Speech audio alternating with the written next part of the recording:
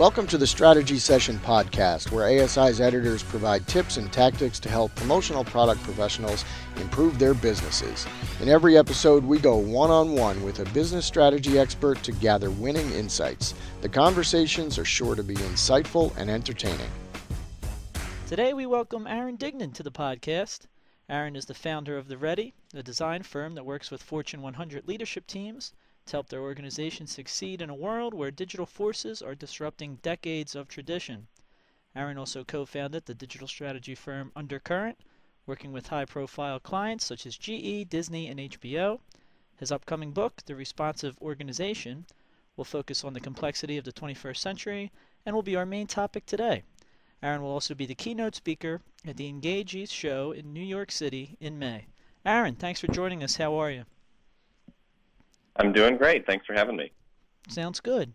Let's get right into it here. I guess the main topic that you're going to be talking about in May is about Generation Y business leaders. So let me ask you, how are they changing traditional models?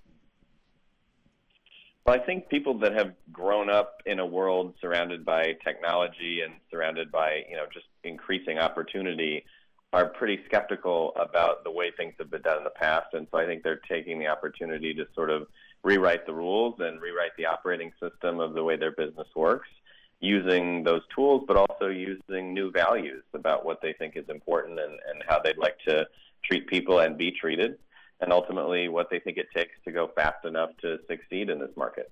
What would you say some of them new values are? I think one of the big ones is sort of this move from privacy to transparency. So just access to data, access to information, extreme honesty, radical candor, all hands meetings where they really share what's going on, that they maybe information that would have typically been reserved for investors only. I think that's one big shift that we're seeing. Another one is just sort of moving away from design for efficiency and really towards design for adaptivity. So how do we make sure that we can be flexible, that we can change, that we can iterate and learn as an organization, rather than, how far down can we drive the cost to make a box of cornflakes? So I think there's a lot of sort of, reinvention in terms of how do we never stay static that goes on. So that's a pretty important value set. At the end of the day, it all boils down to, operating in uncertainty, which is what you mentioned in the intro. If you believe that the world is changing really quickly, that it's a complex system that's interconnected, and that the future is not something you can predict or control, then you're going to operate very, very differently than someone who believes that they can predict and control that future. So that's everything from quarterly earnings reports to strategy. And, the metaphor I often use in speeches is, the way you would operate in a brightly lit room trying to find something versus how you'd operate in a completely dark room trying to find something. And the nature of that operation, much smaller movements, more communication, reaching around, feeling, sensing, those are more the right kind of analogies and metaphors for the world we work in now. So we see that in that next generation. In your experiences with, helping these companies, typically how willing has management been to adapt? I think there's a strong awareness that it's needed, right? So we don't get pushback like we got 5 or 10 years ago that, we don't need to work in a new way. I think everyone has come to that realization. But then the question becomes, well, what do I have to do? What behaviors have to change? And there, we're confronted with sort of, our true selves, right? So I can say that I know that diet and exercise works, but that's very different from getting up at 6 a.m. and hitting the gym every day. And so in many cases, we just run into those habits, those muscle memories, those antibodies to change that people have and that they're well aware of in some cases, but just have to push through. And that's why coaching is such an important part of our practice and such an important part of the change process. Let me ask you, first of all, I want to tell you that I like The Ready. I was on there doing research, and I think it's a pretty cool site. Let me ask you a question that I read on there. What's one thing that people are not talking about in regards to how to make these organizations better?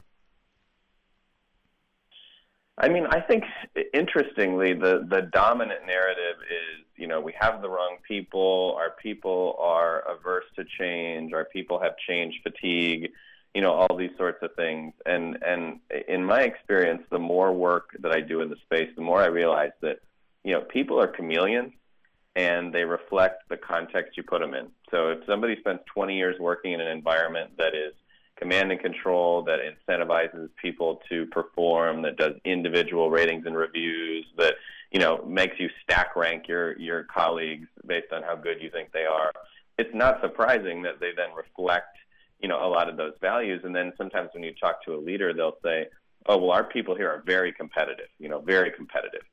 And in reality, it's like maybe they are, but maybe they're just reflecting the environment and the context that they've been asked to operate in over the years. And so we've been, pleasantly surprised that when you strip away some of that and you give people kind of a green field to operate in the form of a new team or a new, business unit where the rules are different, people really do come out of their shells and they do change right before your eyes, because the truth is we're a lot more flexible than we're given credit for.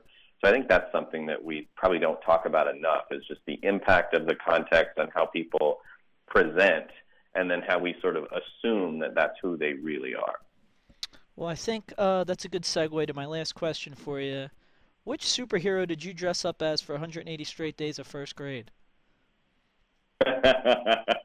Yeah, so you found out about that. I was Batman. I was Batman for 180 days of the first grade, and it was, we didn't have a lot of money when I was growing up, so my mother had paper ears that she pinned into my hair, and I had a pillowcase cape that I wore, and the teachers were very concerned about my mental health. And my mother, God bless her, was just like, you know what? He's his own guy, and you just got to let him kind of play through on this one. And so they let me do it till it wore out. But I think that's definitely sort of molded who I've become. This had to be public school, right? Yeah, definitely. All right. Well, Aaron, thank you very much for your time, and I'm sure everybody will be excited to hear what you have to say in New York City in May. Yeah, likewise. Looking forward to it. See you then. This has been the latest episode of ASI's Strategy Session Podcast. To listen to all of our podcasts, go to asicentral.com/podcast.